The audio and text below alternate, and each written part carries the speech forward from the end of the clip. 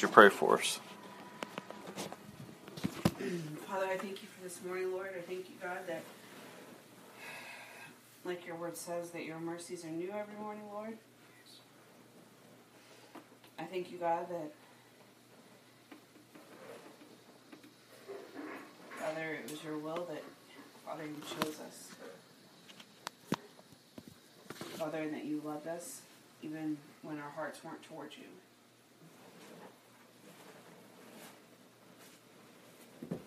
Father, I pray that this morning, Father, that we would be able to focus and fix our eyes upon you, that we would block out the distractions of this world and of this week.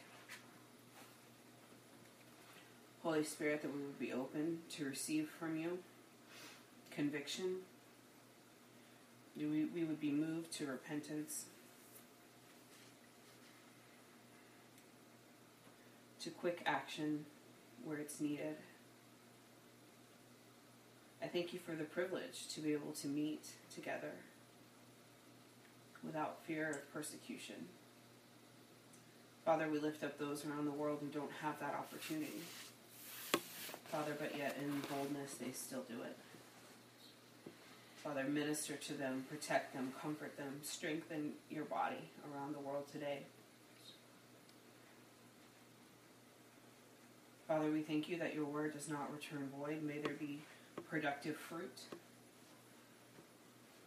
Father, we thank you that you saw fit to have Doreen with us this morning, Lord. Pray, Father, that you would minister to her in a real way, Lord, in a new and a fresh way this morning. Father, for those that are on their way, Lord, I pray that you would protect them. Pray that you would strengthen Rob as he brings the message this morning. Father, the vessel that you have chosen to use, Holy Spirit. In Jesus' name, amen. We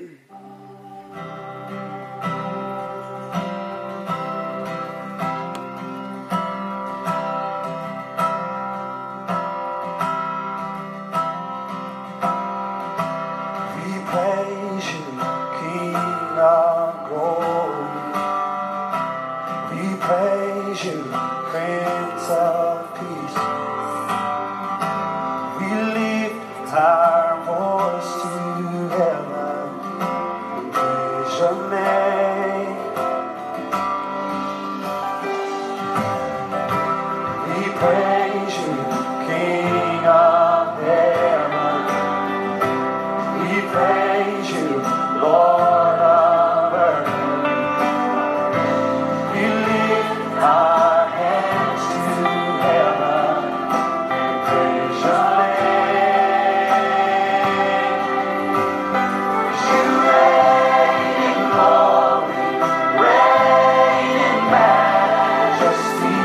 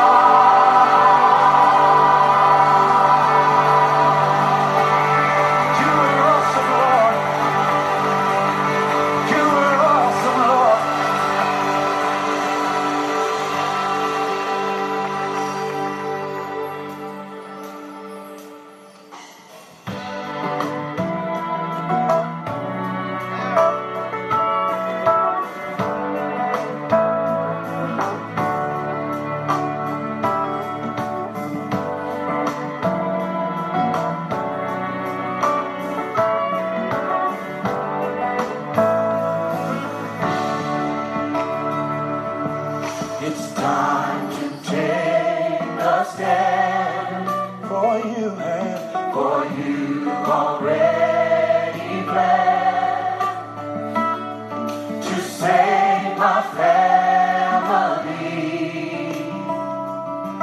and set my loved ones free. I'll claim the little red and strike the post like you said, declaring liberty. My blood bought victory.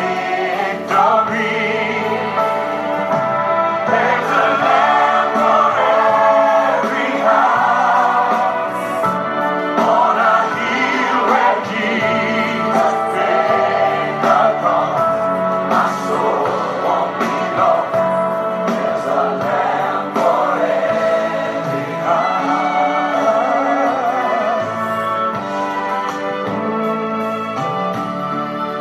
Why should I weep and cry? Why should I weep and cry when you were the one crucified? You took my wounds and pain and lovingly called out my name. And you said I'm still your child, and by grace, Lord, by grace you kept me alive to claim my victory. The Father's love for me. There's a lamb for every house on a hill where Jesus paid the cost. My soul won't be lost. There's a lamb for every house. There's a lamb for every house on a hill where Jesus paid. My soul won't be lost. There's a lamb for every house. Do you know he's the lamb? Just give him a wave off and say this. Say, Jesus is the lamb. Jesus is the lamb. Come on, declare it. Jesus is the lamb. Say that Jesus is the lamb. Know that Jesus is the lamb. Everywhere declare that Jesus is the lamb. Jesus is the lamb. Jesus is the lamb. Not ashamed to say Jesus is the lamb. Not ashamed to declare that Jesus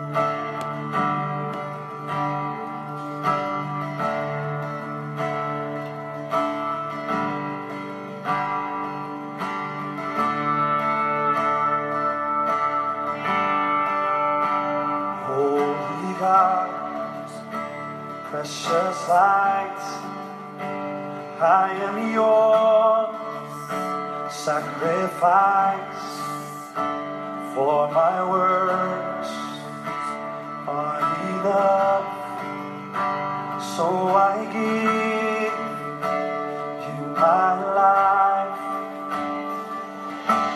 Come and kiss His face. I am humbled by your grace.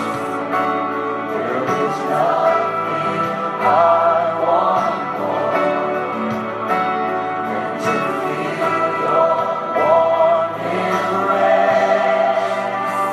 Come reveal yourself to me, 'cause you're all I want to see.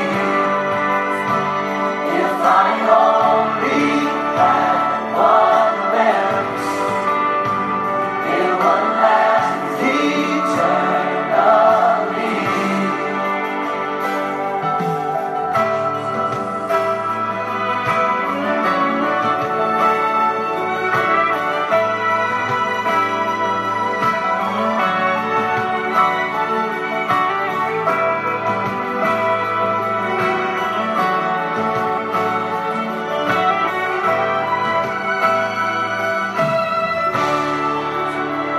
Lord, how long just to see? Take me back to the tree. Show me sweet mysteries of your love should for me. And kiss His face. I am humbled by your grace. There is nothing I want than to feel your warm embrace. Come reveal yourself to me. You all I want to see.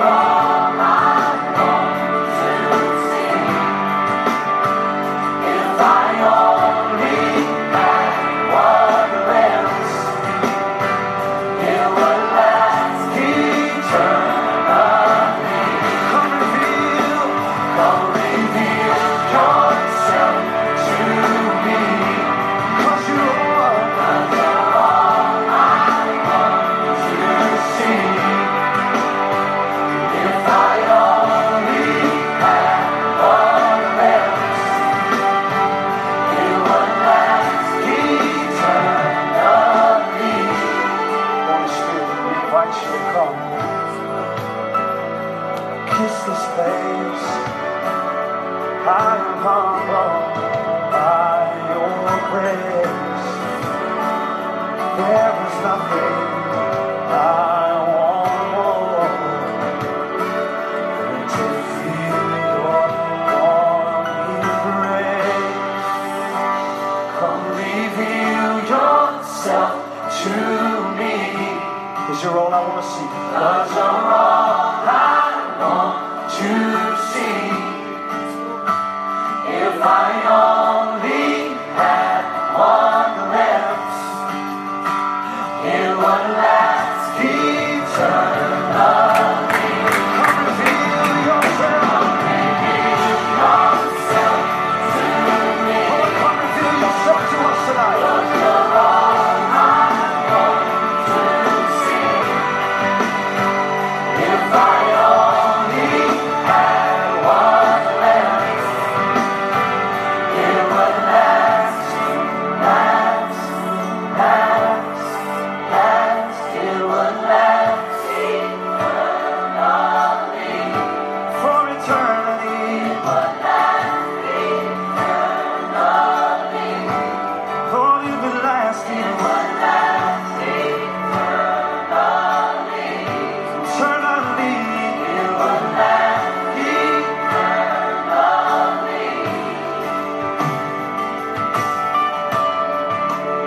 Oh, we worship you tonight.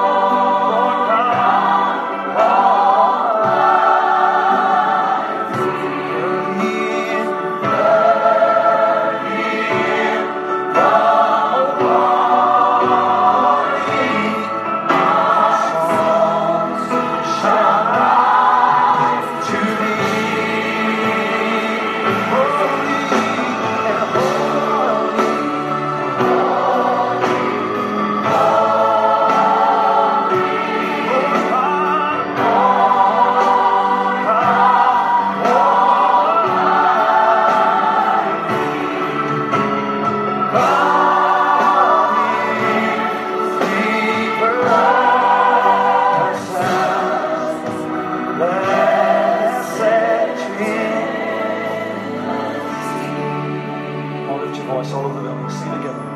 Holy, holy, holy, Lord God Almighty. Early in the morning, our song shall rise to Thee. Holy, holy,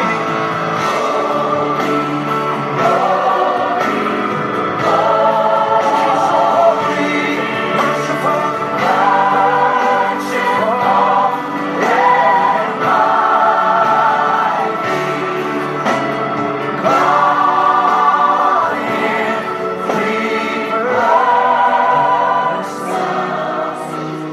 blessed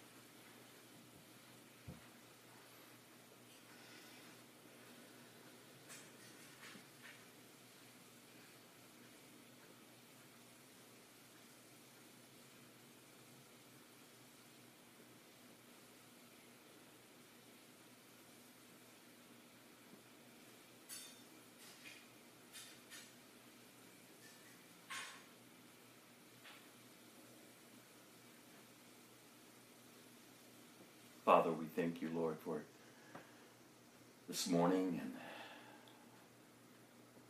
your great love for us.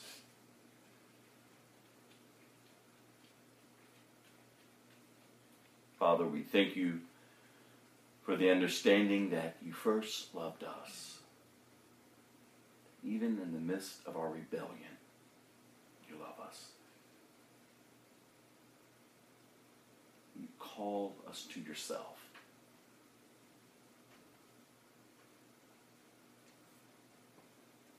Father, we give thanks to you for your love endures forever. I pray, Father, as we open up your word today, God, that we would be encouraged to draw close to you.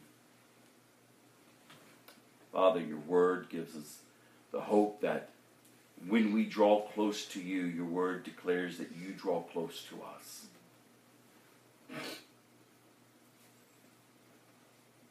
I thank you, Father, that we can come as we are.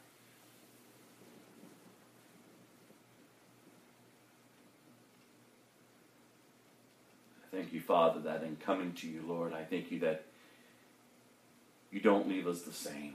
God, that you transform us. God, you renew us, you revive us. You heal us, you deliver us.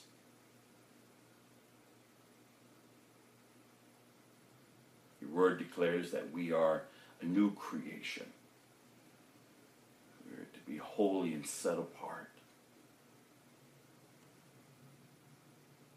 So I thank you, God, just for this opportunity to come, to sit at your feet, to open your word. And I pray, God, that you would give us ears to hear. And then hearts, God, of obedience. We may apply, God, that we may be doers of the word and not just hearers.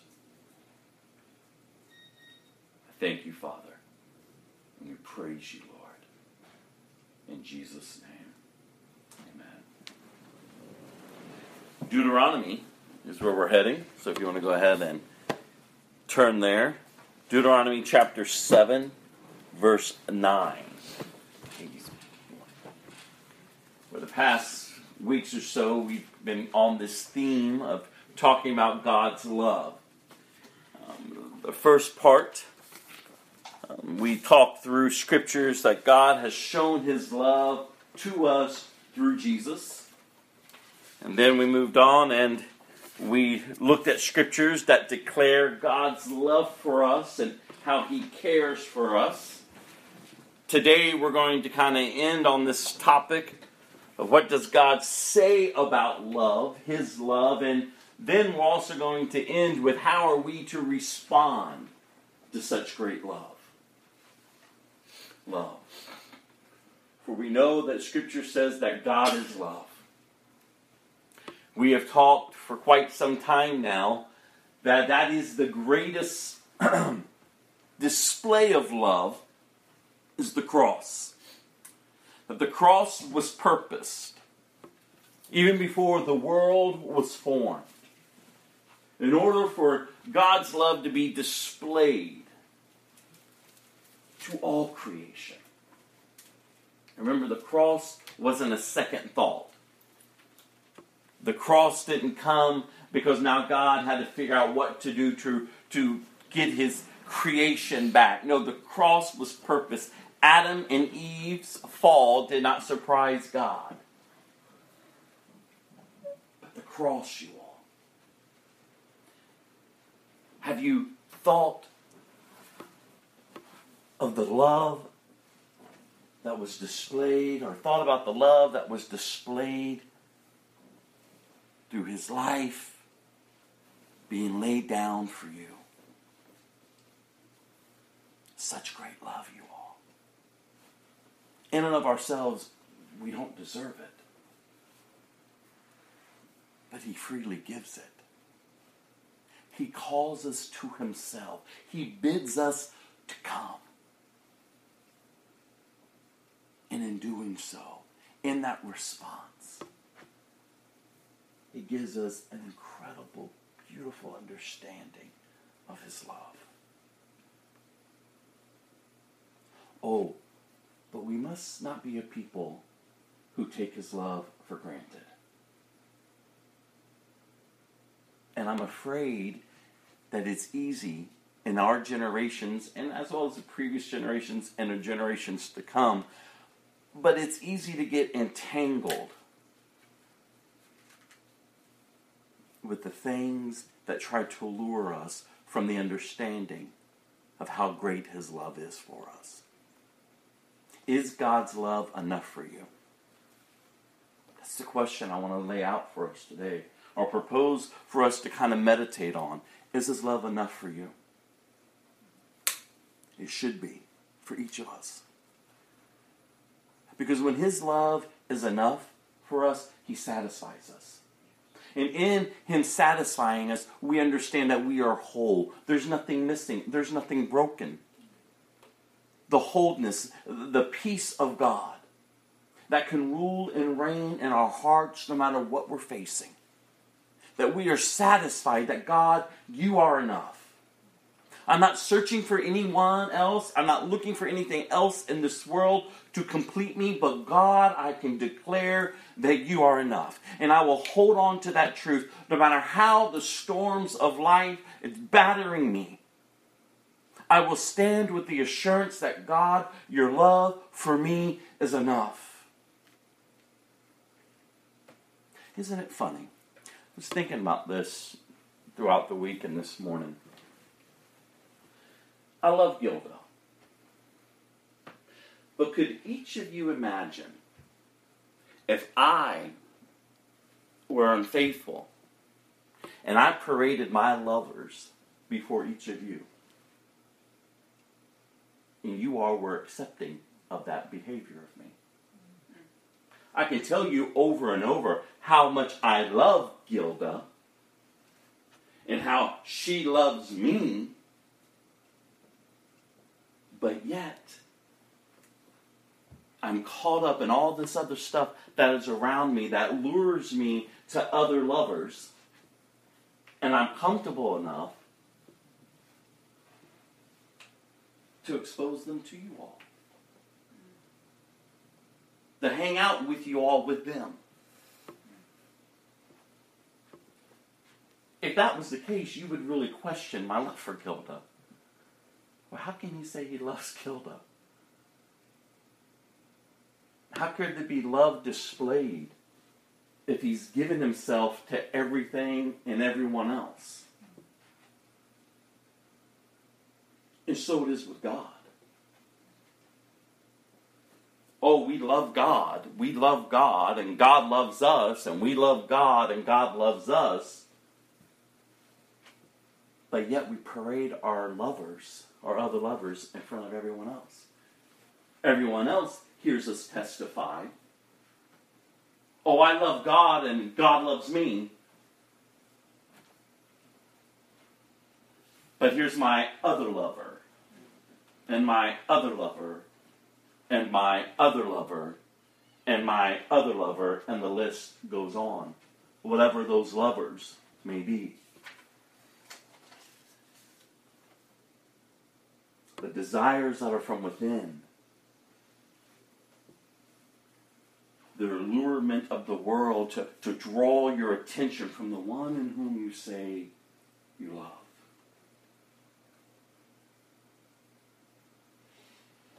And yet God's love from the beginning has been established. His love endures forever. And think of the greatest commandment that we've been talking about. Love the Lord your God with all of your heart, with all of your soul, with all of your mind, with all of your body, with all of your strength. Those can't just be words. They just can't be, oh, that's a nice scripture. No, they have to be lived. If truly we are to be God's people, then truly we are to live as He calls us to live. Jesus came to the earth. He knew His purpose was the cross. And on His way to the cross, He exposed Himself to those that were around Him of who He was. He humbled Himself. He loved. He served. He taught. The greatest lesson, His life being laid down. Come, follow me. You see, if you're a Christian and we're sitting here today and we're calling ourselves Christians, that's how we're to be living. A life that reflects Him. Not a perfect life.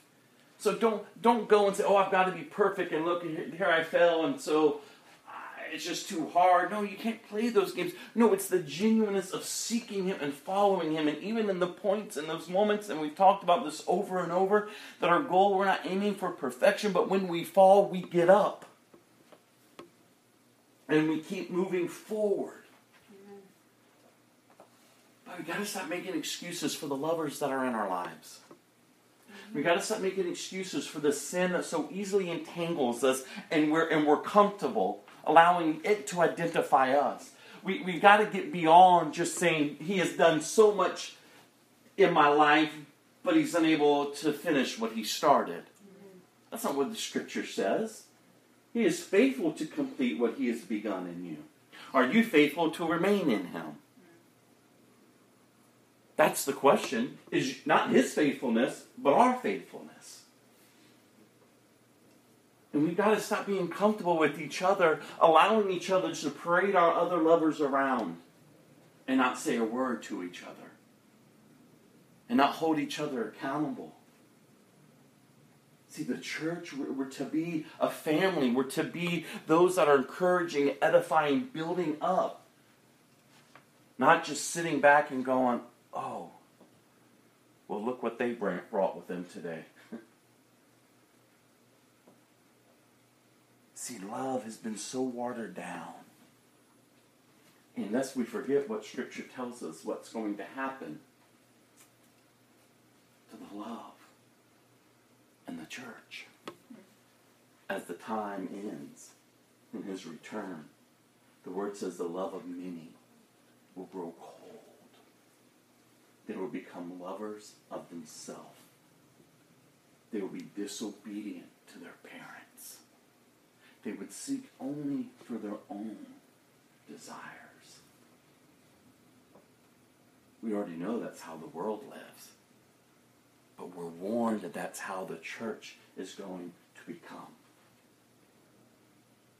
Oh, let us prepare our hearts today and until the day of his return, that we don't fall in that trap. That we will not be those who are caught up in that picture of losing ourselves because we've given ourselves to all these other lovers. There is only one who can satisfy you. In Deuteronomy chapter 7, verse 9.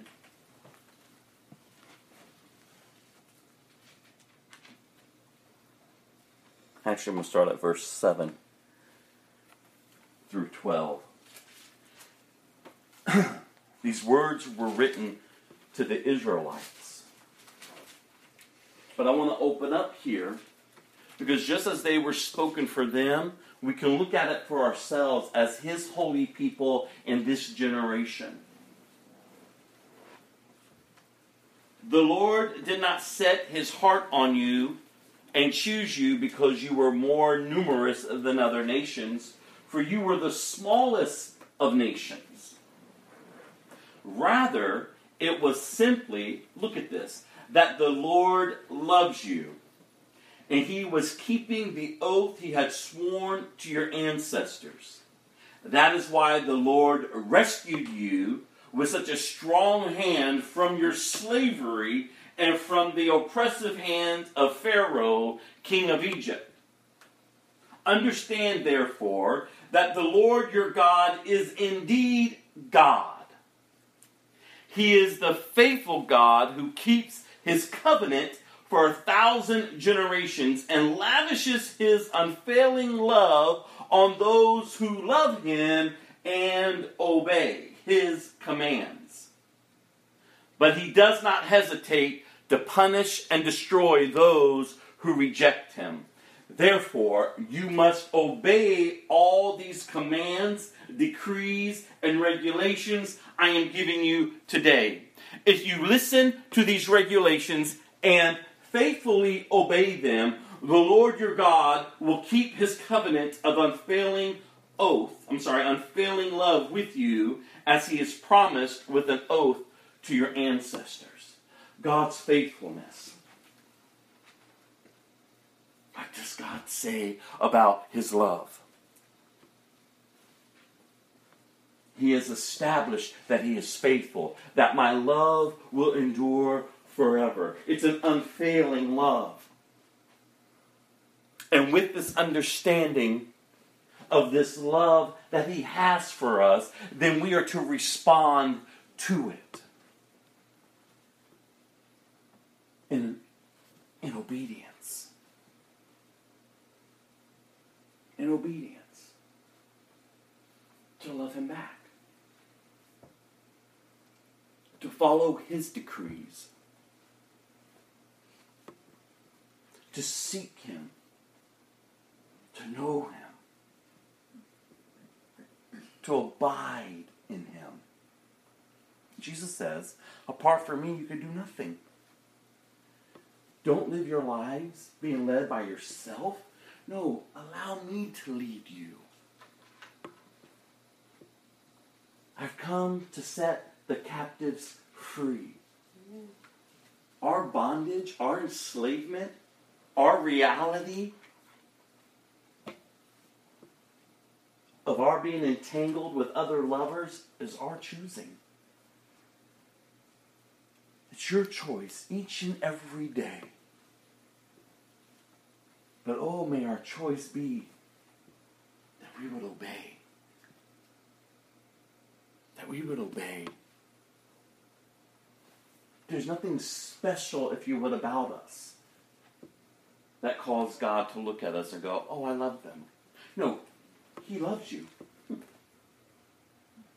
And he chose you. You don't choose him first. No, he chose you. By his Spirit, he drew you to himself. He has revealed himself to you. And just as he did to his people here, I mean, they saw God move in an incredible way. They were delivered from their oppressor. They were delivered from their bondage and enslavement. Their past was no longer going to define them, for God himself has shown up. And he not only revealed himself to them, but he revealed himself to the nations. That I am their God. And he lays out these decrees, he lays out these commands in which they are to follow. Not to oppress them again, but to allow them to remain free. Sometimes we look at the disciplines of the spiritual life as a Christian as a burden, and they ought not to be a burden. If we would see them for what they are keys to freedom, to remain free. It's not that, I got to give up this, I got to give up that, I got to... No. No, you just freely. And this is under the understanding of how you grow, how you mature. To abide in him, to remain in him, to love him. And in this, he loves back. He lavishes love back on us. Go to Proverbs 8,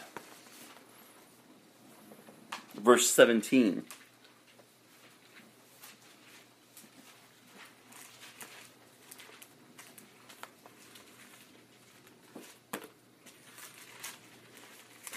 Listen to this scripture. I love all who love me. Those who search will surely find me.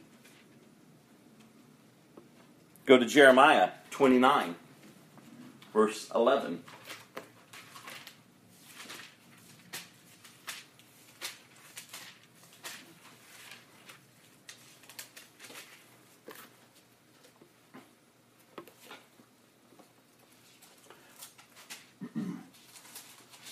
For I know the plans I have for you, says the Lord. They are plans for good and not for disaster, to give you a future and a hope. He knows the plans that he has for us. Man, I don't know about you, but have you really given thought to that? Have you given thought to the choices that you're going to make today or through this week, or even last week? Look at the days last week that you gave thought and planning of your day. How much of that planning and thought did you give to God? To lead you, to guide you, to give you wisdom, to give you understanding? Should I make this decision, God? Should I not?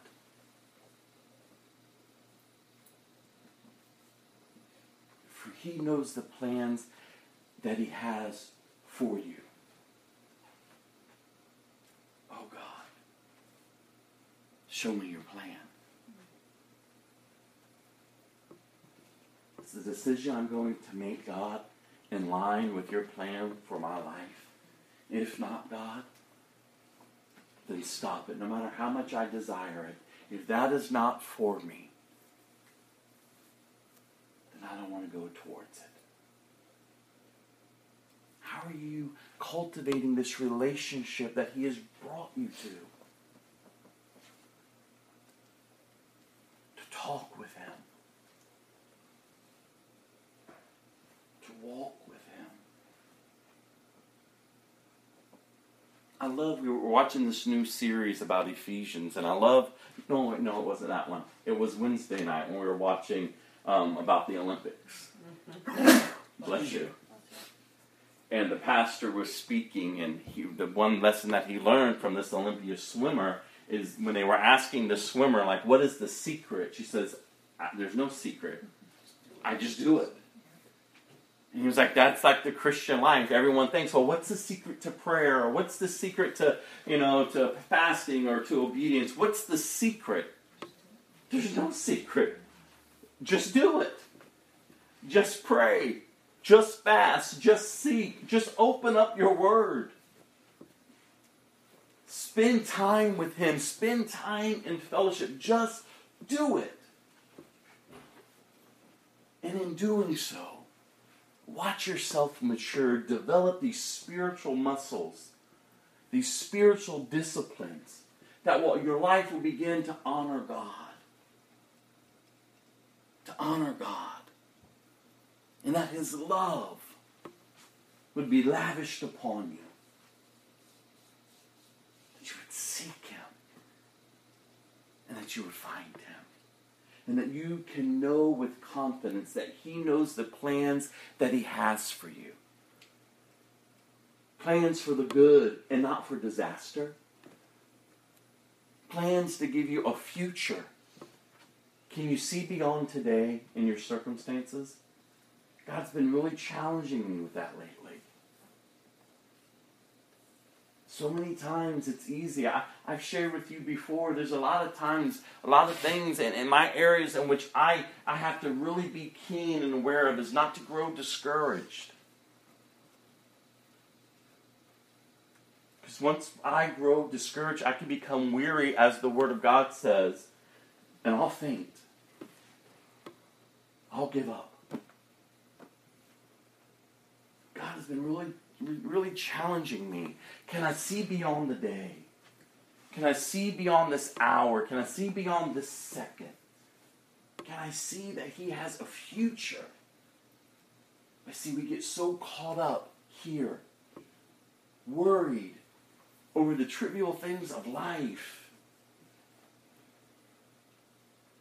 that we miss out that our future is already planned for us. Come on, you all. The reality of eternity with our God. So we got to stop allowing His love to be watered down. We've got to stop allowing the call to holiness and to obedience to be kind of pushed aside, because that's how other Christians want to live. No. Careful. We are warned all through these letters. Don't be led astray by those who call themselves Christians and do not love God. Anyone can claim Him in His love, but that doesn't mean that they belong to Him. There are wolves among the church, false teachers. Remember, the only people we're told not to associate with is not the unbelievers. It's those who call themselves Christians and deny God's power. And what does that look like? A life that says, I'm in a relationship with God through Jesus, and yet a life that is not transformed. There's no fruit. There's not even an evidence of a desire to truly know God. It's a continual speaking the things of God, but parading their lovers all around. It's not how we're to be living. It's not who we are. Like, we know our God. We know that He is holy. We know that that's what He is calling us to. And we know that there's a way in which we ought to be living. And it's a way that pleases Him. And it's not a burdened life. No, it's a freeing life. For he who the Son sets free is what? Free indeed. Free indeed. It doesn't say he who the Son sets free remains enslaved, entangled, heavy burdened. No. You're free. That's why the Word of God can encourage us. Throw off the sin that so easily entangles you. You're not to be identified by that any longer. That is not who you are. See, instead of hearing condemnation, you ought to hear the conviction. No, don't go there. That's not who you are anymore. No, that will not satisfy you, so don't partake of that. Get up from there. What are you doing back there? You're like a dog who's returning to its vomit. You're like a pig going back to the mud. No, come to me. And we see it all through Scripture. His love for his people. I called you my own. Stop acting like you don't know me. If you keep going that route, you will be destroyed. And that's why you hear me said forever. Why would we choose his wrath over his love? Why would we continue to go our way, claim his name, and somehow think that we're going to be ushered in to his presence? That's not how it works. We're to be a people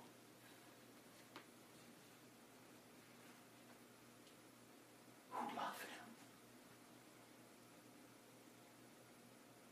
with the love of our very being. Go to John chapter 13.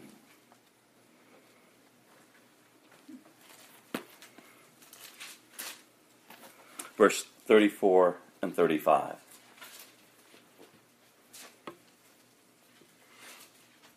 I've challenged us as well over these past few months. Do you love him? I mean, I just don't want that to be a question. I say, oh yeah, I love him. No. Do you love him?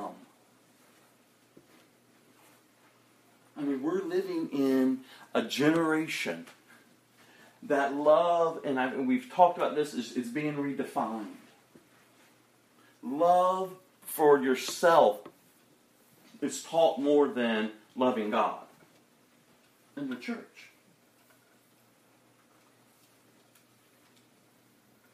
We're looking for someone to basically give us a motivational talk.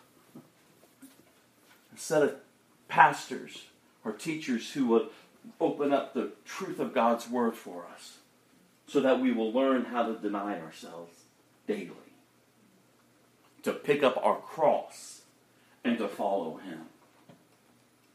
That's how you ought to be living. Daily, denying yourself, picking up your cross and following him. My life is not my own. If you're a Christian, your life is not your own. You're to be living differently now. The world ought to recognize that there's something different about you. And that scripture that we've talked about over and over, where we recognize that the desires are within us, we've nailed them to the cross. And just as we've left them there, we also understand that the world's interest in us is dead as well. Amen. See, if you're being polluted by the filth of this world, it's because you've chosen to go back to it.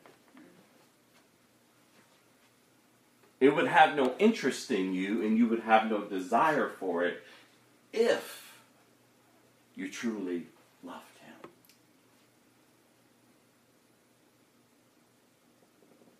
His love for you. His love for you. And I don't take it lightly, you all. If you have to, wrestle with it. Jesus himself says, consider the cost. It's going to cost you everything. The day I was on my knees in that condo, I didn't want to give up my life. I wanted to love Jesus, and him love me, and me have what I had. I wanted to be who I was, and why can't you just love me the way that I am? And can't I just reap your benefits? And I thank God that his love for me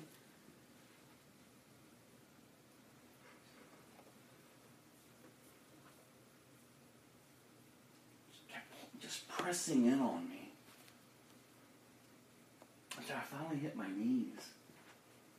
God, what is it that you want from me? What then shall you say? Shall you continue to sin so that grace may abound? Certainly not. Don't you know that if you're proclaiming that you've died with me and that you have been raised up to a new life, then live like that, basically. See, the Christian faith is not just like a kumbaya, oh, look, I go to church. No. The Christian faith is a life that has recognized the holiness of a loving God, the provision that was made through his son Jesus, freely given to us,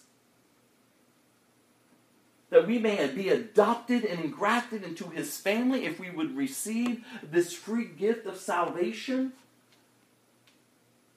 And in being adopted and engrafted into his family, our lives are forever changed because we are born again now of the Spirit.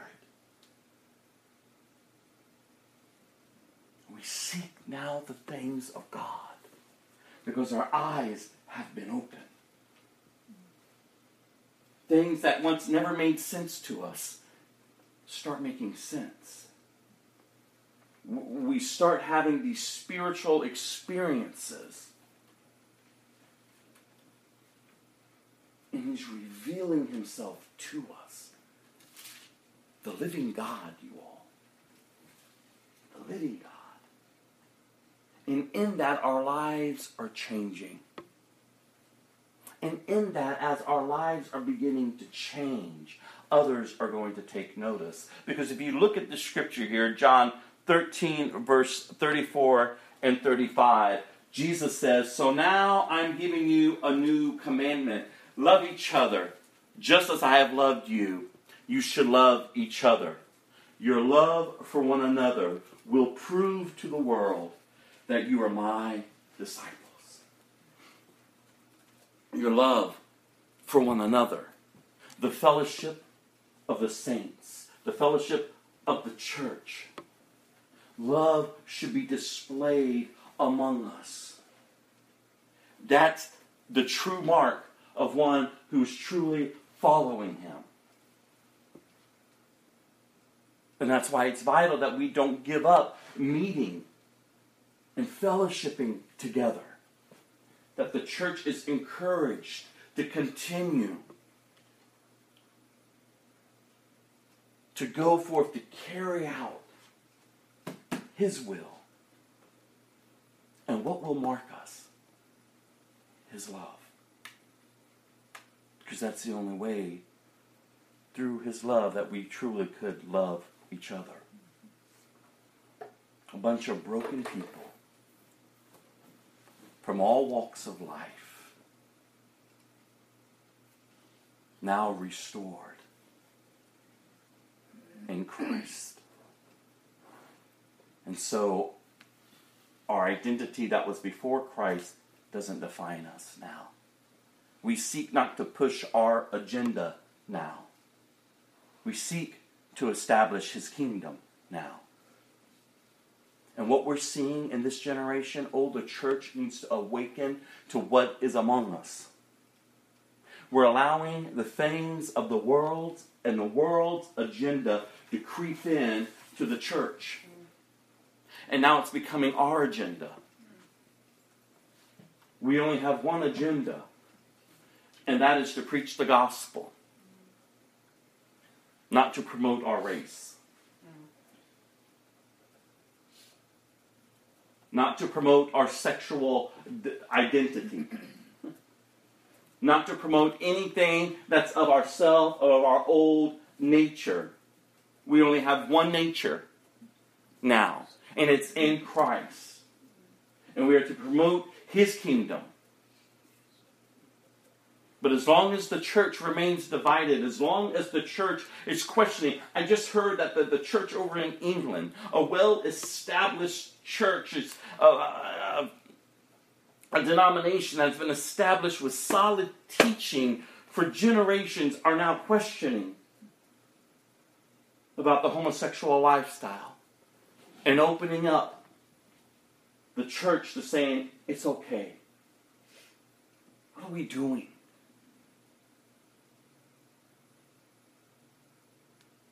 The agendas that are being promoted among the church and how the race war has entered into the church. And how we're fighting among each other, demanding our rights. Angry at the white people, angry at the blacks, angry at the Asians, angry at the Hispanics. Everyone's angry at each other, demanding their rights. We want to be as privileged as you've been privileged. And we're all running amok.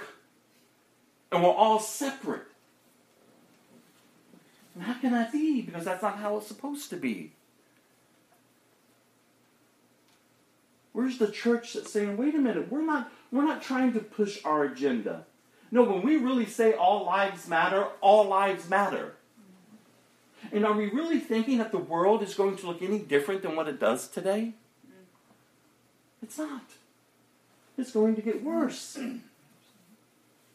The level of violence, the level of craziness that is going to take place, all of it has to come to pass because that's just pointing towards his return. But how are we responding to it? We're not to be caught up in it. We're to be set apart.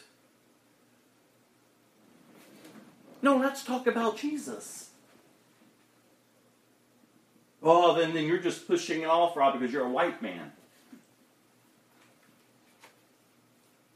No, I'm not pushing anything off. I had to die to my agenda as a gay man.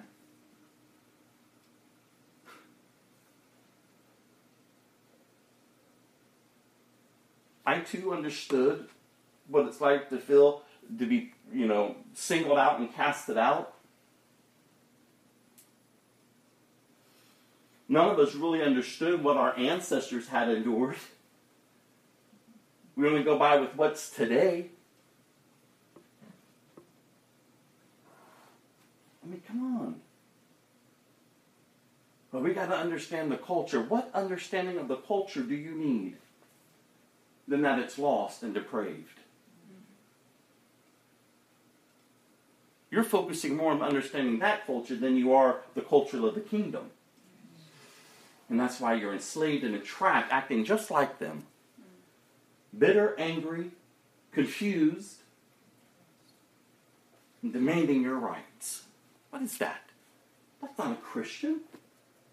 That's not how Christians respond or react. No, as Christians, the kingdom is first. The principles of the kingdom are first.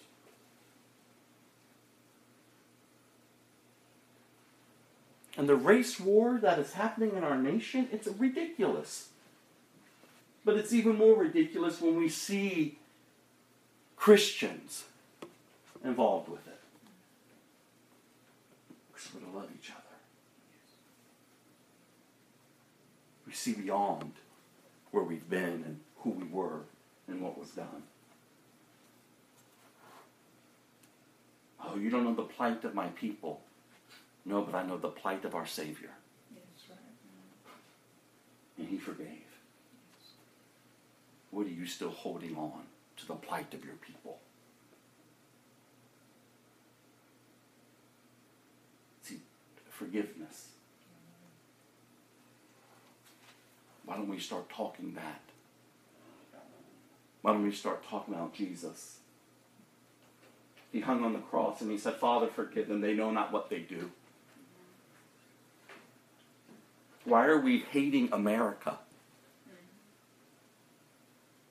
Why all of a sudden our nation is being singled out and how horrible and hateful our nation is? Are we not fools to see the deception that's taking place? That the very land that God purposed is decaying before our eyes. And everyone hates America, even Americans. We're such a horrible nation. What? Every nation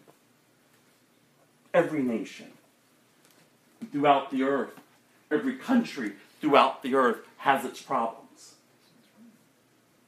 But there's no other country like this nation who still as of today, is under God. We still have a right, as of today, to worship Him. We still have an opportunity for democracy. A nation that is governed by the people. And it saddens me that we as the people are ignorant to what God has purposed our nation to be. Because we look towards man to solve our problems. I want to challenge each of you, and we're just a few. Don't get caught up out there.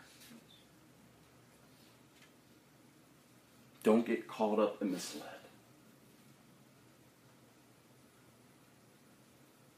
We are living in the day and age that each of you were purposed for. Be the voice of the one crying in the wilderness. Repent. Turn to God. Repent. Turn to God. I had a young man come in my office the other day, wanting me to join some type of committee, some forum to sit and talk about race relations.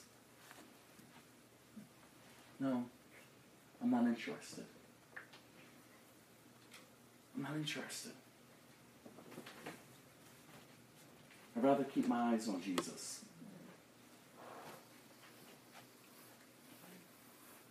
I'd rather, if I'm going to speak to a generation that's coming up, I'd rather allow them to know to point them to Jesus.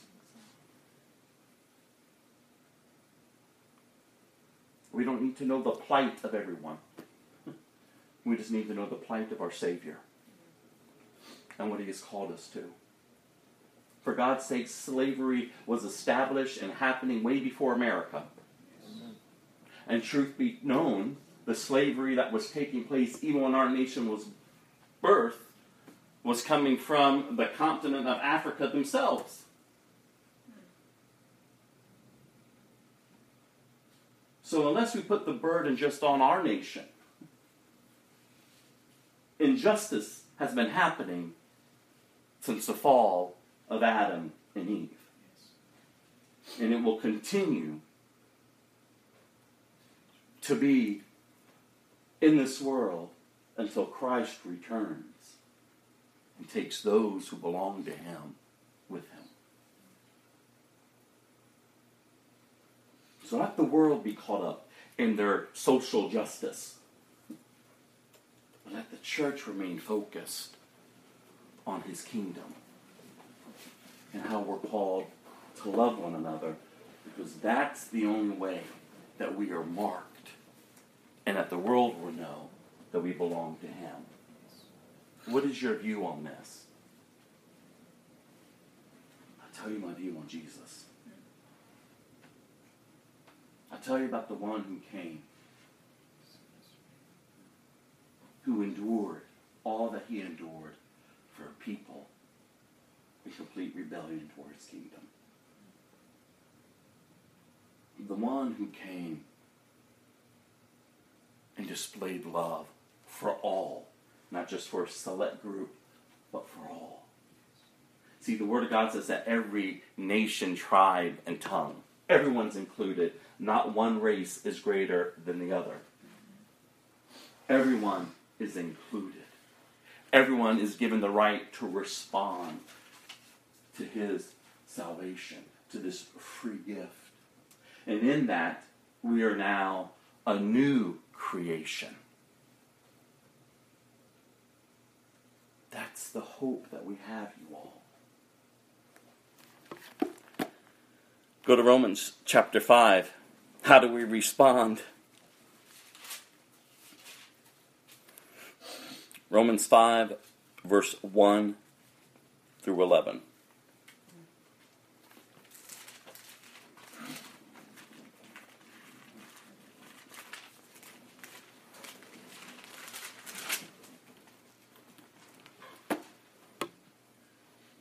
And I'll just go ahead and give you the answer. How do we respond? With thankfulness. How should your lives be lived now?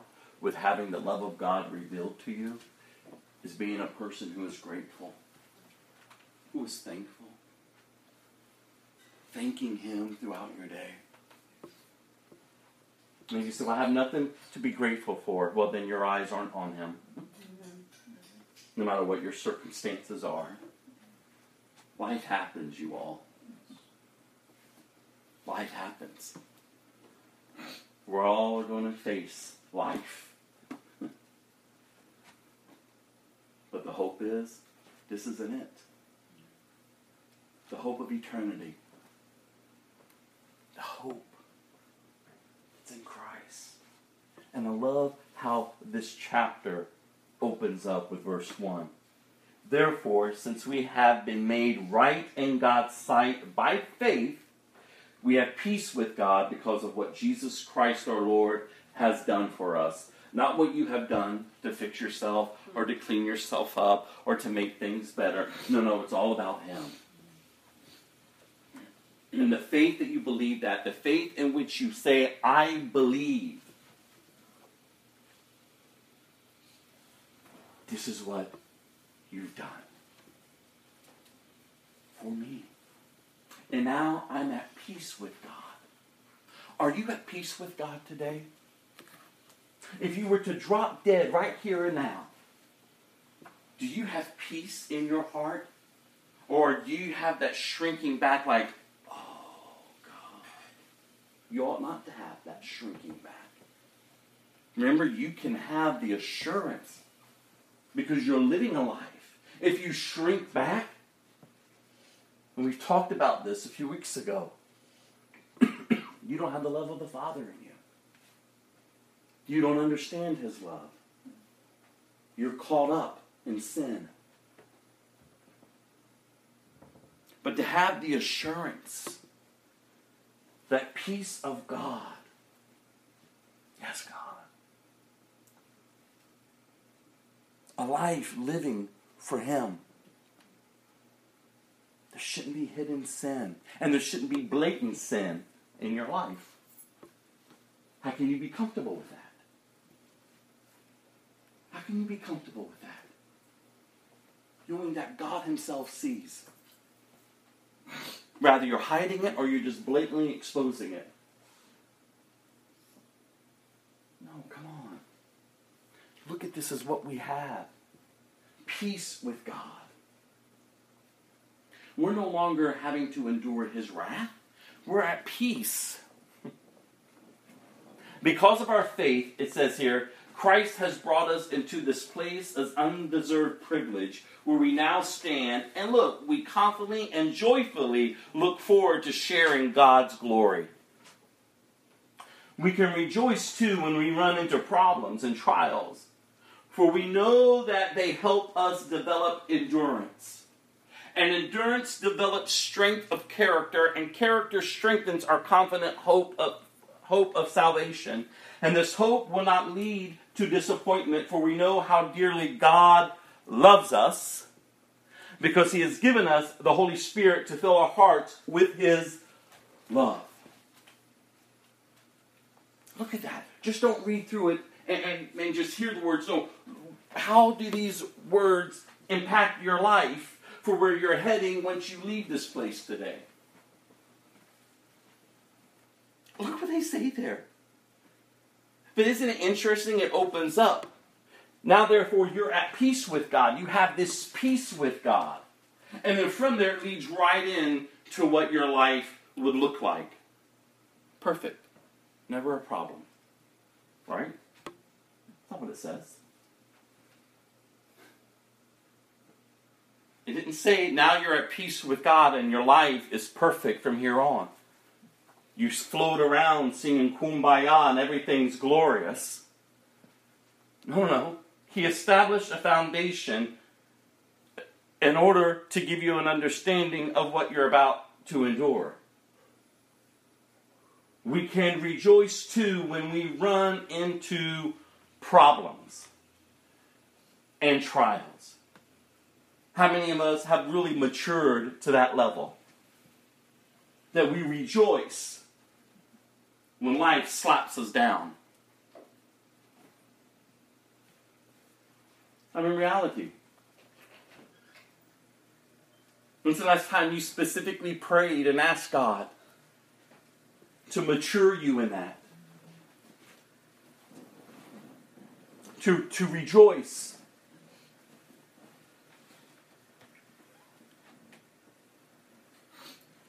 When life slaps you down.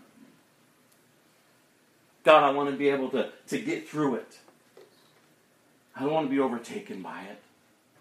I don't want this to impact me in a way that I would turn from you. Oh God, I know that you'll see me through it. And in that I will rejoice.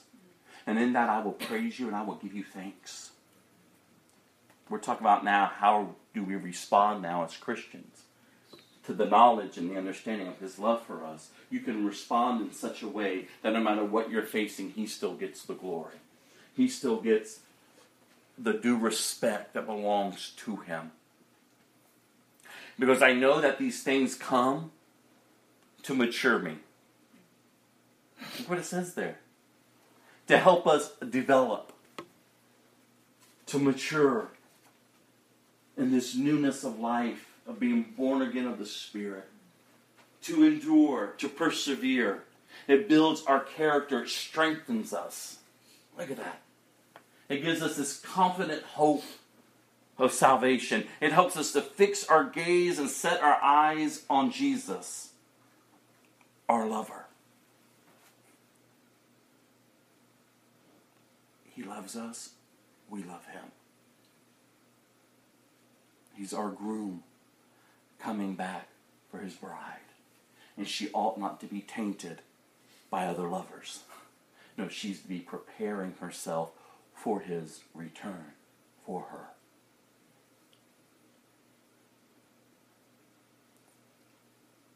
And this hope will not lead to disappointment. You're facing disappointment today? Did you face it last week? It's because you took your eyes off of the glorious hope that is before you.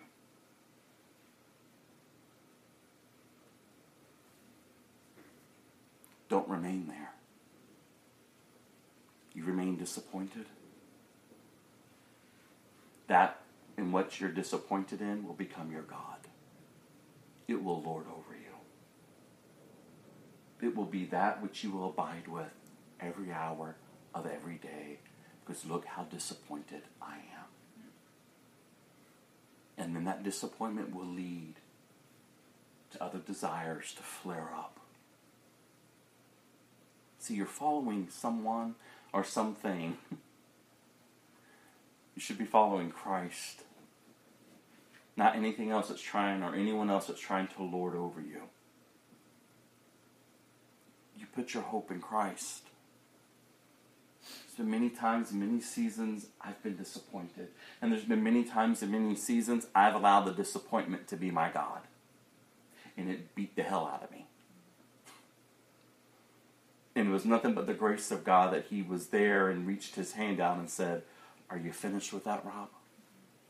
Because you don't belong there." See, that's the love that He has for us. He goes with other lovers. He watches us just go and give ourselves to everyone and everything else. I love you enough. Have them if you want.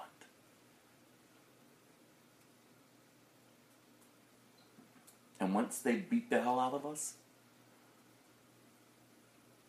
once we're at our end, He's there.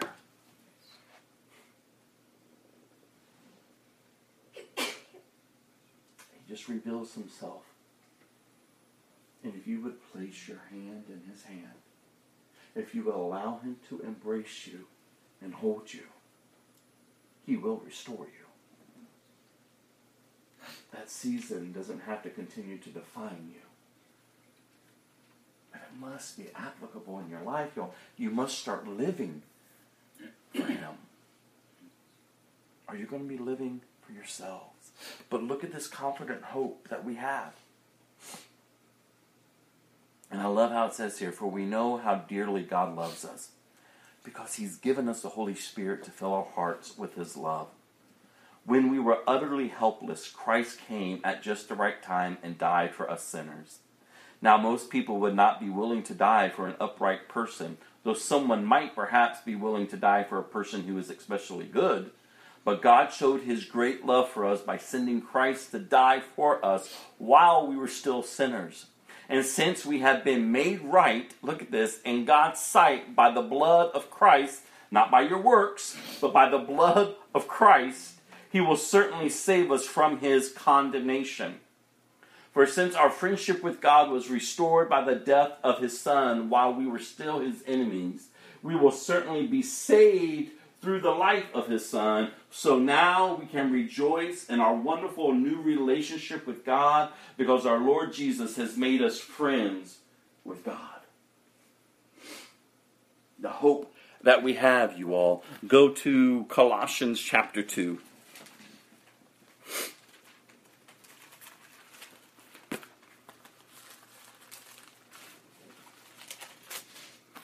Verse 6 through 7.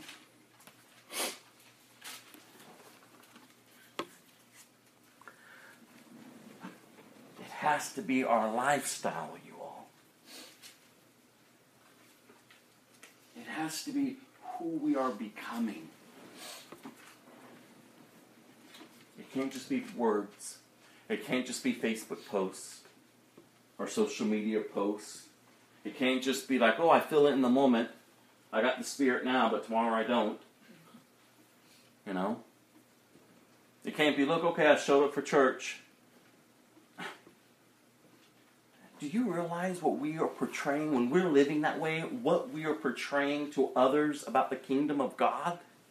Do you all realize the weight of that? It's not a burden because his yoke is easy and his burden is light.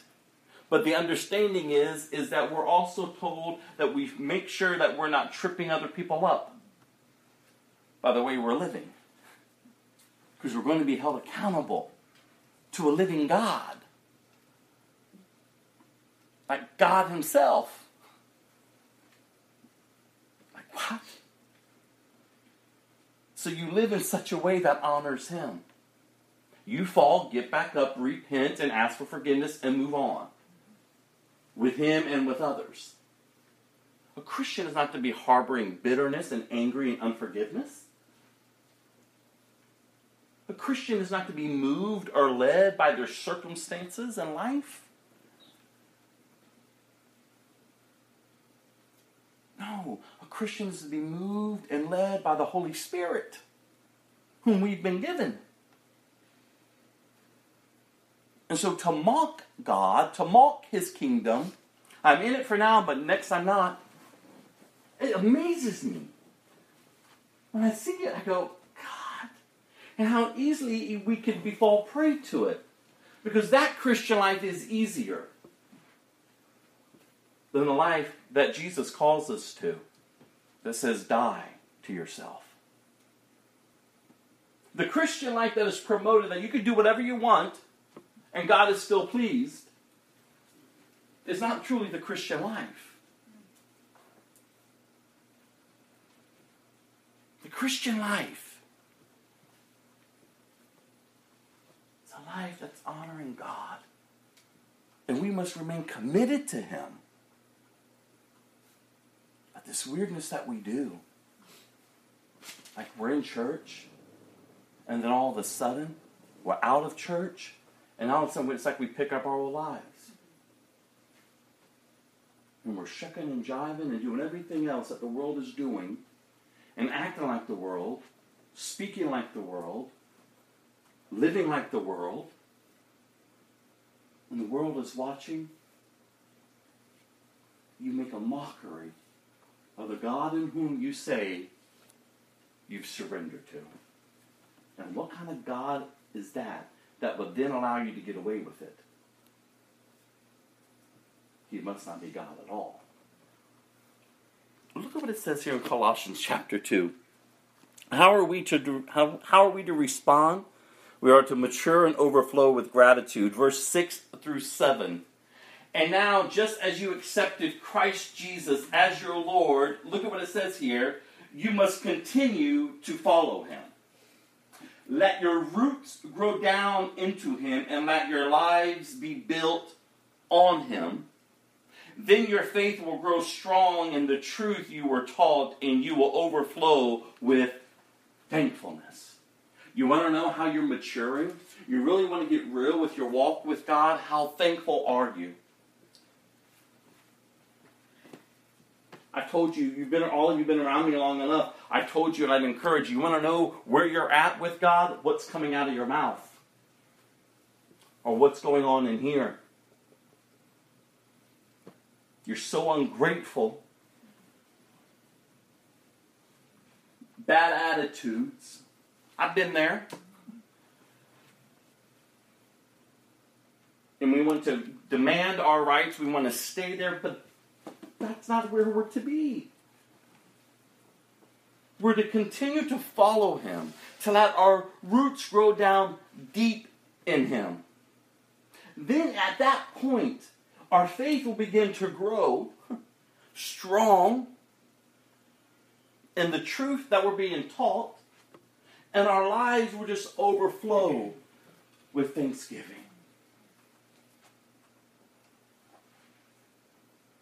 So don't beat yourself up today if you're finding yourself not where you ought to be. But you better wake up to the conviction of the Lord, who is trying to press in on you and saying, that is not where you belong. What can you thank him for today?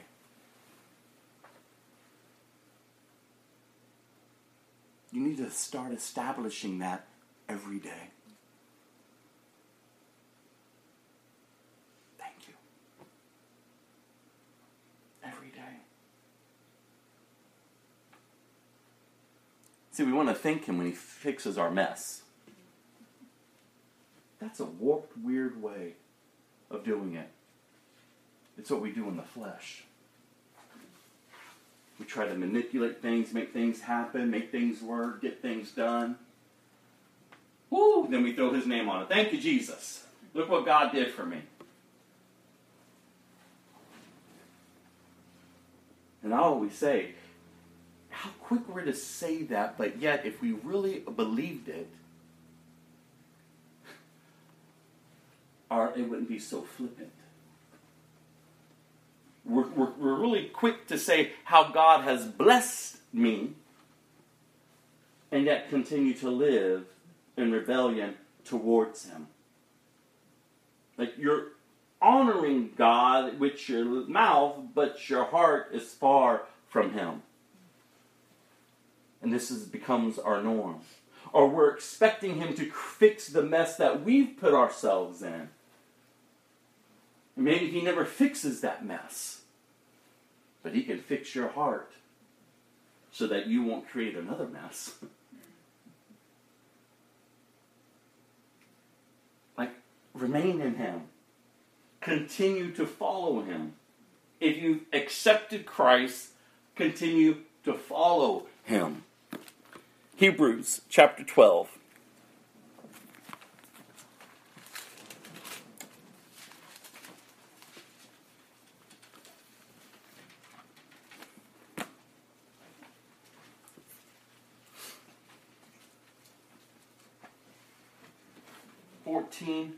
Through 29. How are we to respond? Verse 14, work at living in peace with everyone. And work at living a holy life, for those who are not holy will not see the Lord. Look after each other so that none of you fails to receive the grace of God. This is written to the church. This is how you're to be living. Watch out that no poisonous root or bitterness grows up to trouble you, corrupting many. Wow. Make sure that no one is immoral or godless like Esau, who traded his birthright as the firstborn son for a single meal. You know that afterward, what he wanted, his father's blessing, he was rejected. It was too late for repentance, even though he begged with bitter tears. You have not come to a physical mountain, to a place of flaming fire, darkness, gloom, and whirlwind, as the Israelites did at Mount Sinai. For they heard an awesome trumpet blast, and a voice so terrible that they begged God to stop speaking. They staggered back under God's command.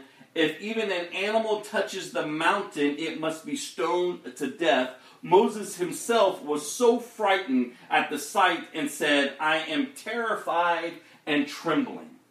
No, you have not come to Mount Zion. For you have come to Mount Zion, to the city, look at this, of the living God, the heavenly Jerusalem, and to countless thousands of angels in a joyful gathering. You have come to the assembly of God's firstborn children, whose names are written in heaven. You have come to God himself, who is the judge over all things. You have come to the spirits of righteous ones in heaven, who have now been made perfect. You have come to Jesus, the one who mediates the new covenant between God and people, and to the sprinkled blood which speaks of forgiveness instead of crying out for vengeance like the blood of Abel. This is what you've been engrafted into. It is not as what the Israelites experienced. It is of a new covenant that you've come to the living God himself. You've been engrafted into his kingdom. Be careful that you do not refuse to listen to the one who is speaking. For if the people of Israel did not escape when they refused to listen to Moses, the earthly messenger, we will certainly not escape if we reject the one who speaks to us from heaven.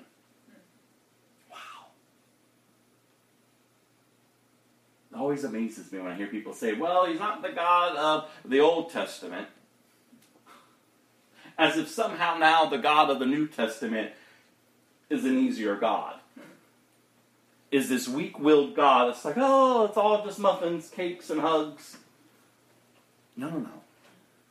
If you think that the Israelites didn't get away with it, when it was a physical man speaking on behalf of God, do you really think that we're going to get away with it when it's God himself speaking to us from heaven, revealing himself to each one of us? Like, do you see?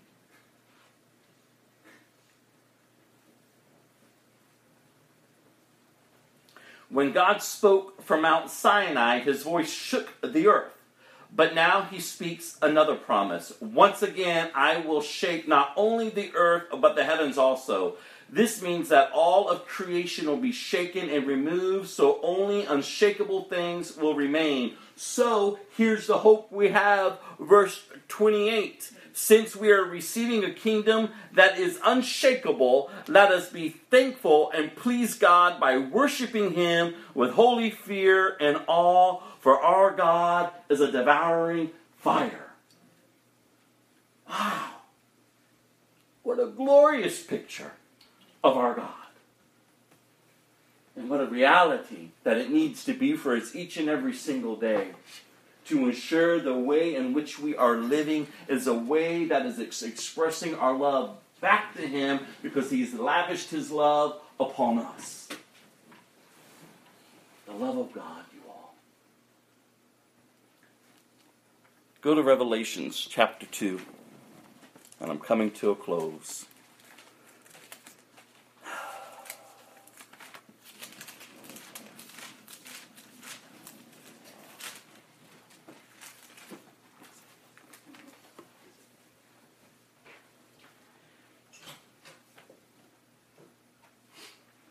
See,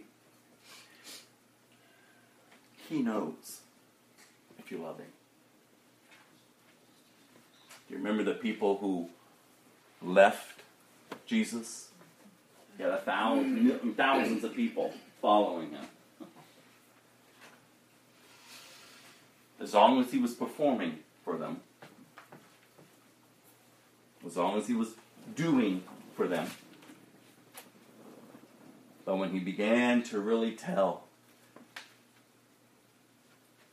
his purpose and who he was, they left. It was too hard for them to comprehend. And as he watched them walk away, he knew their hearts. He knows your heart. See, it's not him.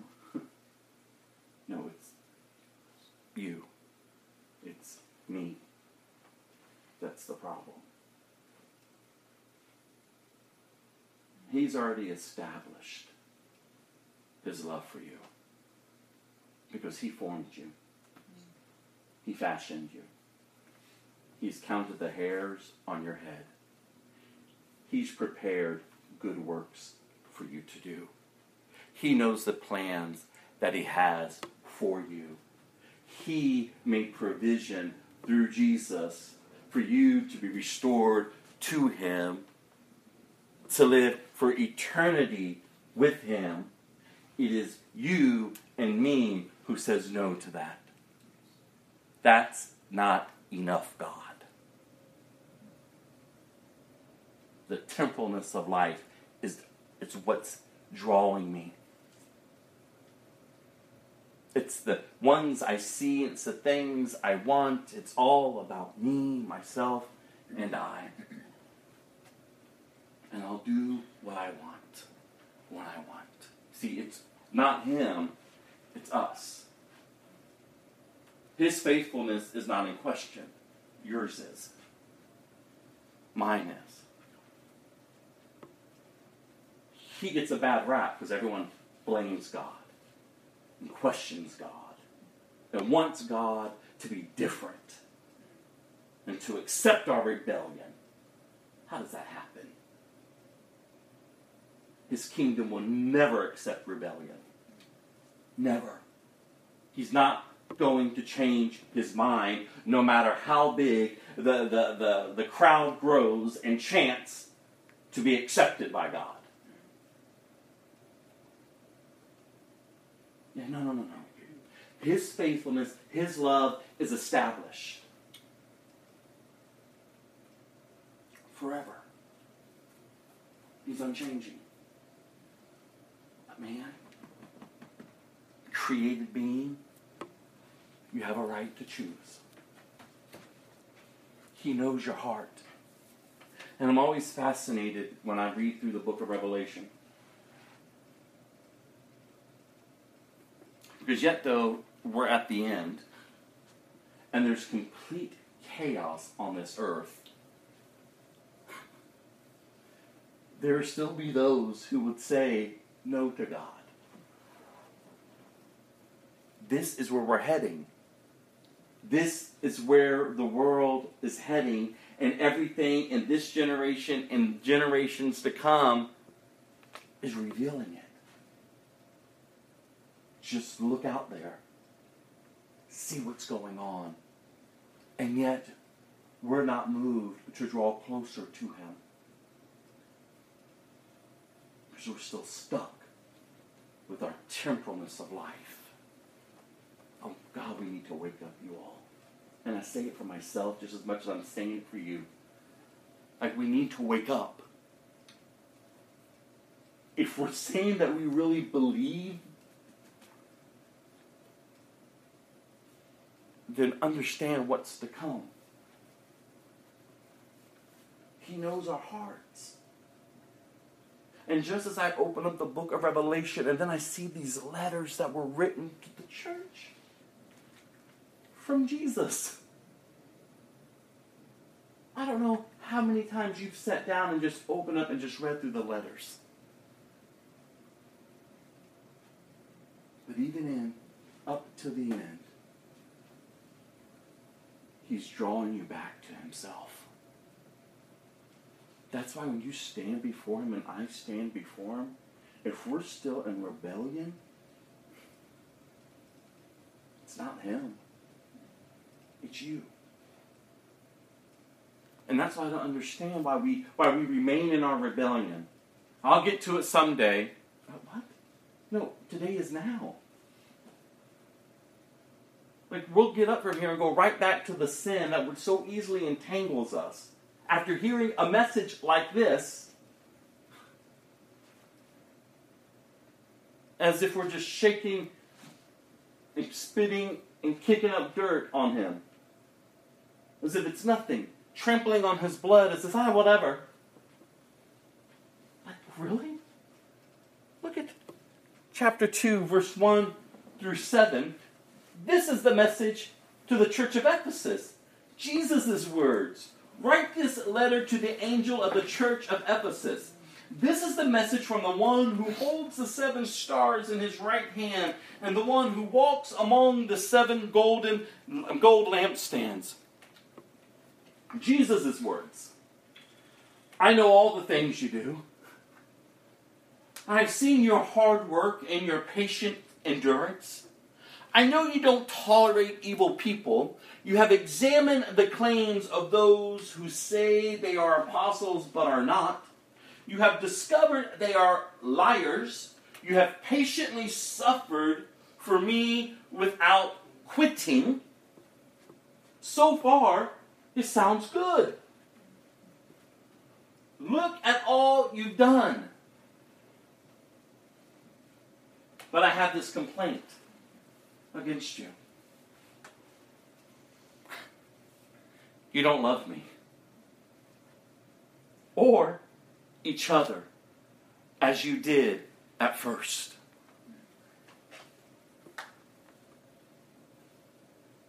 They're enduring, they're suffering for Christ. They're not tolerating evil among them. They're exposing false teachers, and yet he has this against them. You don't love me. And you don't love each other. You've lost it.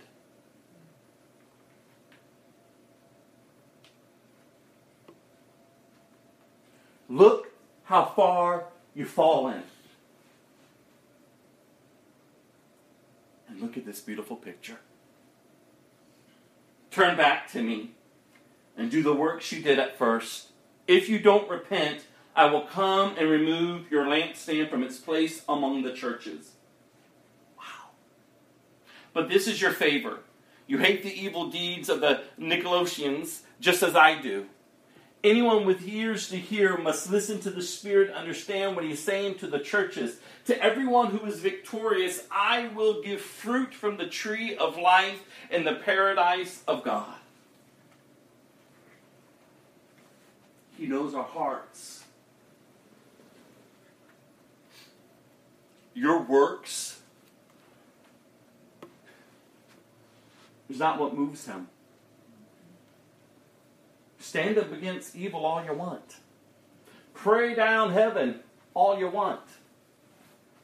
Post whatever you want on social media all you want. But do you love him? Do you love him? Return to me, he says. Go to chapter 3. Verse 14. The message to the church in Laodicea. Write this letter to the angel of the church in Laodicea. This is the message from the one who is the Amen, the faithful and true witness, the beginning of God's new creation. Jesus, you all. I know all the things you do. That you are neither hot nor cold. I wish that you were one or the other. But since you are lukewarm, like lukewarm water, neither hot nor cold, I will spit you out of my mouth. You say, I am rich, I have everything I want, I don't need a thing. And you don't realize that you are wretched and miserable and poor and blind and naked. So I advise you to buy gold for me, gold that has been purified by fire. Then you will be rich. Also buy white garments for me, so you will not be ashamed by your nakedness, and ointment for your eyes, so that you will be able to see. I correct and I discipline everyone I love. So be diligent and turn from your indifference. Look, I stand at the door and knock. If you hear my voice and open the door, I will come in and will share a meal, and we will share a meal together as friends. Those who are victorious will sit with me on my throne, just as I was victorious and sat with my Father on his throne. Anyone with ears to hear must listen to what the Spirit, to listen to the Spirit and understand what he is saying to the churches. Read the other letters to the other churches. He knows where we're at. You can't pretend. It's not a game. It's not like, oh, it's just lives. No, there's so much more to life than just the temporalness of this day that is before us.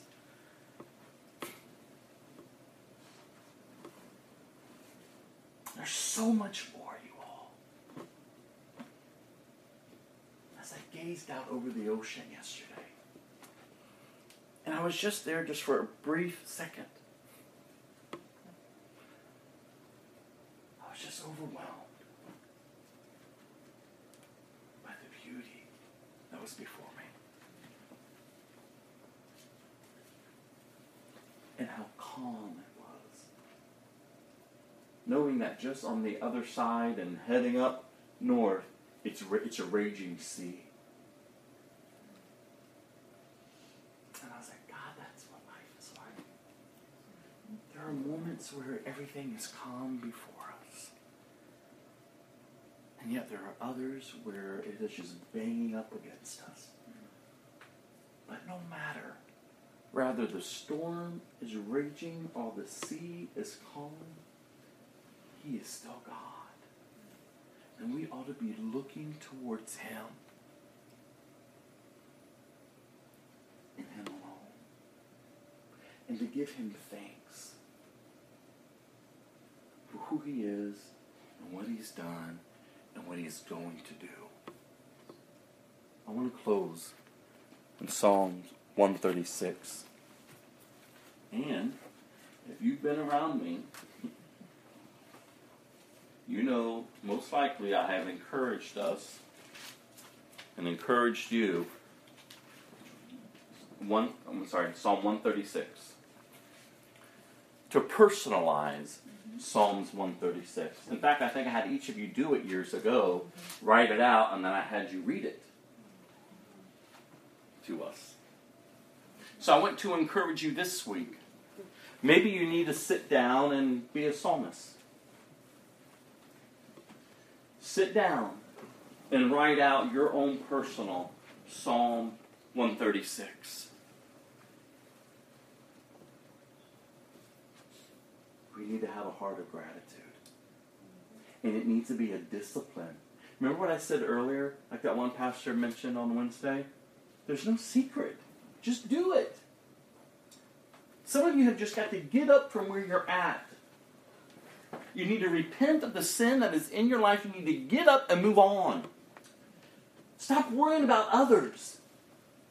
Listen, if there's sin in your life and there's areas in your life that you know are not honoring God, and you're remaining and you're staying there because you're worried about others, or you're worried about how provision is going to come for you, do you realize that you're trading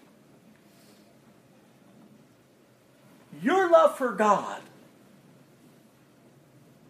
for temporalness of life? Because those people that you are worrying about, that provision that you're so consumed about could be taken away tomorrow or this hour. And then what? Oh, my poor life. Come on. We need to stop playing games. We need to stop acting as if we have tomorrow. We need to deal with the issues of the heart today. This moment, this hour, this second. Because you could drop dead walking down those stairs. And you haven't even reconciled sitting here that you want to be right with God.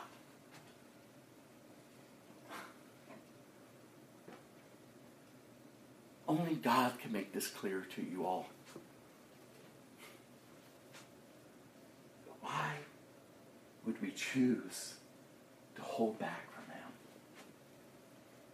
I'm worried about this. I'm worried about that. What are they going to think? Listen. The man in whom I thought I was in love with, that I was going to spend the rest of my life with, I had everything I've ever wanted. I was treated with the utmost whatever I needed, I got.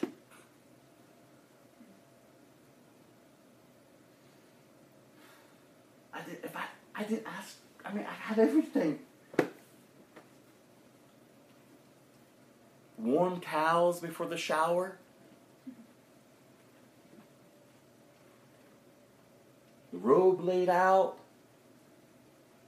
Down to every detail. My life was planned and perfect in the natural. To what this man inside me, the old man, wanted. For God's sakes, I was about to have the house of my dreams built on the beach for me.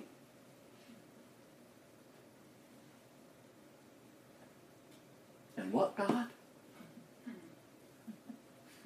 You want me to leave what? You want me to leave who? Where am I going to go? This isn't only going to affect me, this is going to affect my family. My mom and aunt were looking forward to moving into this condo.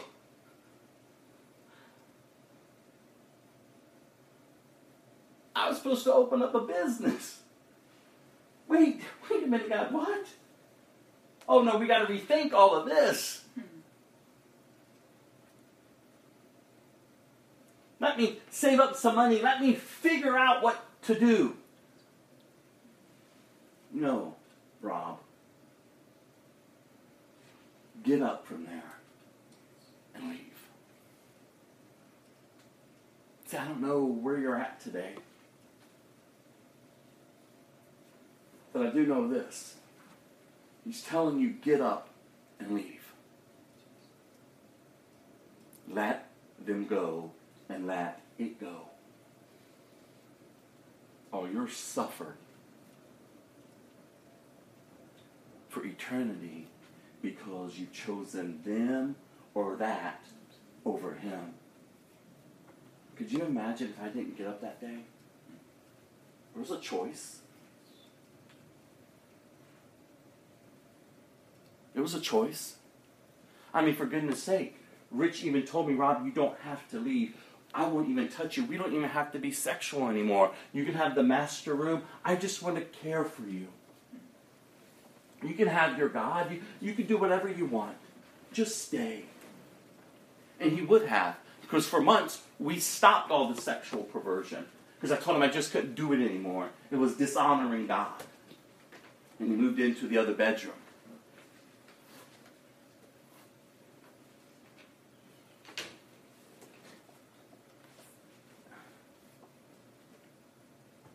But God, what can compare to him? When I was on my knees, and his love for me was overwhelming me. What could compare to him in this world? Nothing. And the very words that came from Rich's mouth came true. Because when I opened up that door, when he was standing there, you're leaving. And he had told me throughout the year, I don't know how to fight for you. This God that you are following and you're loving and giving yourself to, I can't fight him. I can't do what he has done for you. You're becoming a new man. I don't even know you anymore. You're a better man today. And you're growing into a better man each and every single day that I see you with him. And I don't know how to fight for you.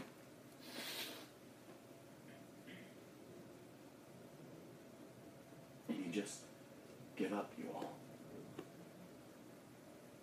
And you just say, okay, God. So whatever you're facing today, you all, whatever it is that is between you and God, I pray that you would not go another second with it. Because you're not guaranteed another second. I could have chosen to stay. And I would have dropped dead in the midst of my rebellion. And would have been separated for all eternity from the very one who has established his love for me. What on earth in your life is greater than his love for you? Nothing should be. And for that, you should give thanks. Psalm 136. Give thanks to the Lord, for he is good. His faithful love endures forever. Give thanks to God, to the God of gods. His faithful love endures forever. Give thanks to the Lord of lords. His faithful love endures forever. Give thanks to him who alone does mighty miracles. His faithful love endures forever. Give thanks to him who made the heavens so skillfully. His faithful love endures forever. Give thanks to him who placed the earth among the waters. His faithful love endures forever. Give thanks to him who made the heavenly lights. His faithful love endures forever. The sun to rule the day. His faithful love endures forever. And the moon and the stars to rule the night. His faithful love endures forever. Give thanks to him who killed the firstborn of Egypt. His faithful love endures forever. He brought Israel out of Egypt. His faithful love endures forever. He acted with a strong hand and powerful arm. His faithful love endures forever. Give thanks to him who parted the Red Sea. His faithful love endures forever. He led Israel safely through. His faithful love endures forever. But he hurled Pharaoh and his army into the sea, into the Red Sea. His faithful love endures forever. Give thanks to him who led his people through the wilderness. His faithful love endures forever. Give thanks to him who struck down mighty kings. His faithful love endures forever. He killed powerful kings. His faithful love endures forever. Sihon, king of the Amorites. His faithful love endures forever. And Og, king of Bashan. His faithful love endures forever. God gave the land of these kings as an inheritance. His faithful love endures forever. A special possession to his servant Israel. His faithful love endures forever. He remembered us in our weakness. His faithful love endures forever. He saved us from our enemies. His faithful love endures forever. He gives food to every living thing. His faithful love endures forever. Give thanks to the God of heaven. His faithful love endures forever. I challenge you. Go this week. Even if you've done this before, go write your own Psalm 136. Tell of his goodness. And then declare his faithful love endures forever. Tell of the provision that he has provided for you. His faithful love endures forever. Talk how he has delivered you. His faithful love endures forever. Keep it before you to remind you of his faithful love that endures forever. Amen. I'm going to close with this song, and then I'll close us in prayer.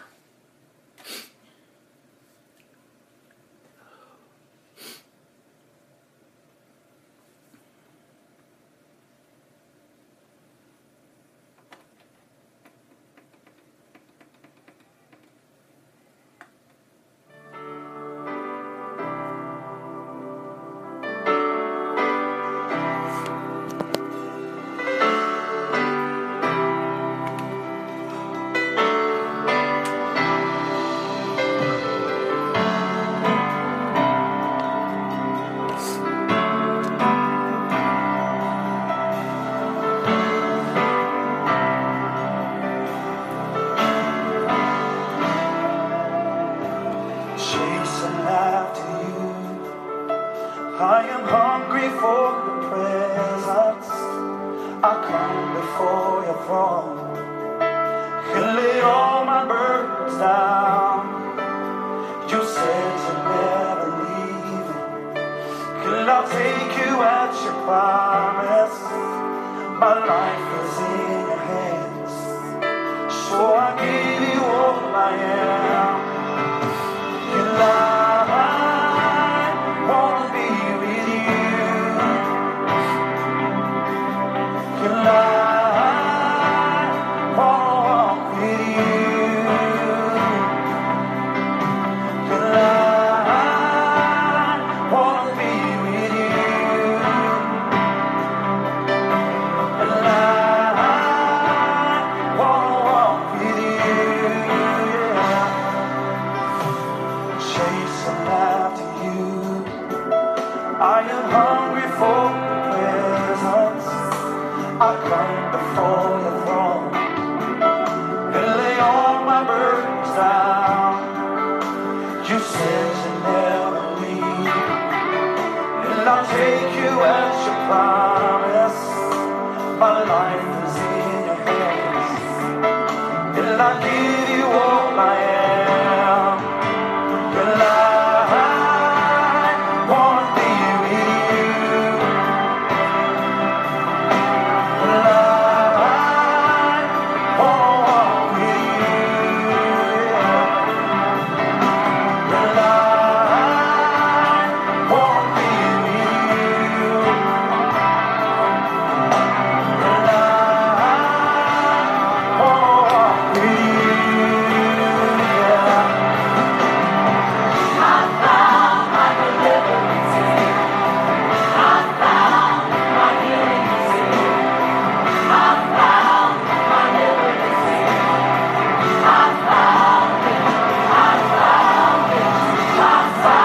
My deliverance here. I found my healing is here. I found my liberty here. I found it. I found it. I found my deliverance here. I found my healing is here. I found my liberty here. I found it. I found it. There must be more now, Father. There must be more now, Spirit. There must be more now, Jesus. Rain down, rain down. There must be more now, Father. There must be more now, Spirit. There must be more now, Jesus. Rain down, rain down. There must be more now. Are you hungry for more of the Lord tonight? There must be more now, Jesus. Rain down, rain down. I found my deliverance here. I found my healing is here. I found my deliverance here. I found it. I found it. I found my deliverance here. I found my healing is here. I found my liberty here. I found it. I found it.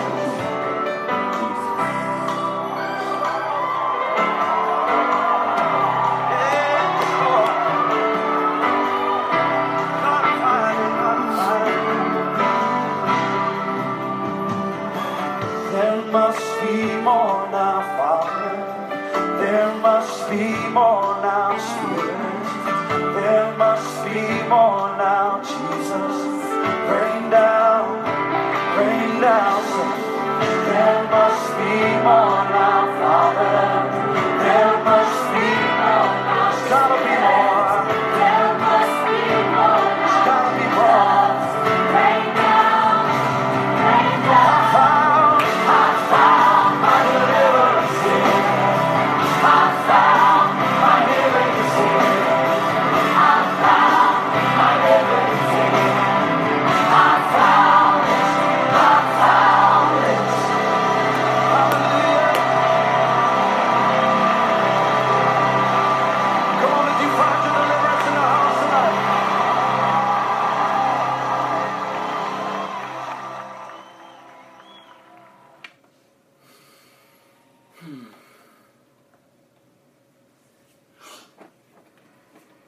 Father, we thank you, God, that your love endures forever. And I pray for each one of us today, God. God, that we would truly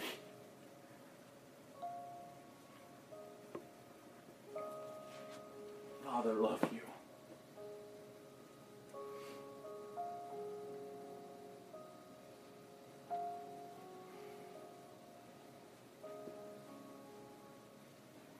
And no greater love, God, than Jesus laying his life down for us. Open our eyes, God, that we would see. Open our ears that we would hear. Bring forth conviction that will lead us to repentance, God. And we may walk in obedience. Your word says that if we walk habitually in the Spirit, that we won't gratify the desires of the flesh. Forgive us, Lord, for not habitually walking in the Spirit. By not keeping you first in our lives. I pray, God, that we wouldn't desire or continue to make choices that out of our rebellion. But God, that we will learn how to make choices and live out of the knowledge of your love for us and our love for you. You know where each of us are at, God. You know our heart. I pray, Lord, that you would speak to each of us so clearly.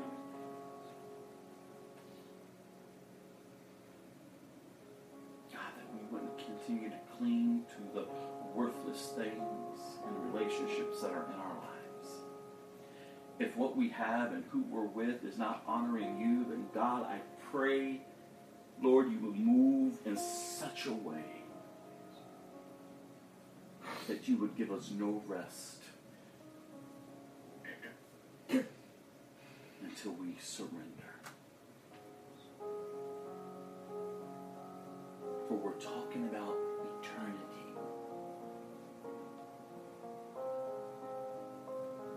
And Father, your word is very clear. Those who endure to the end shall be saved.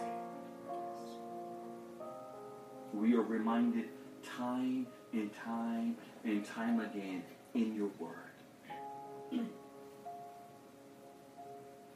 to turn to you, to come back to you.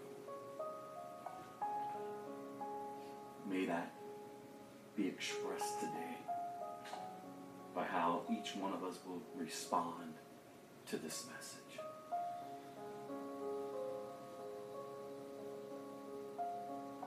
If there's anyone among us or anyone who may be listening to this online, God, that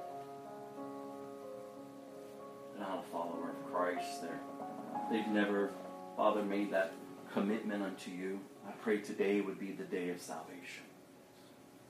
God, that they would respond and that they would be saved. I pray for those who may have made that commitment but yet have walked away. The cares of this life has robbed the word from them. The hearts, God, have not been good soil.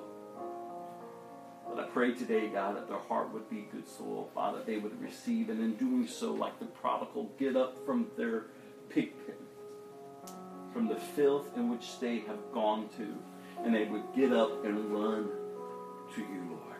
I thank you, Father, that you would embrace them, that you would restore them, Lord.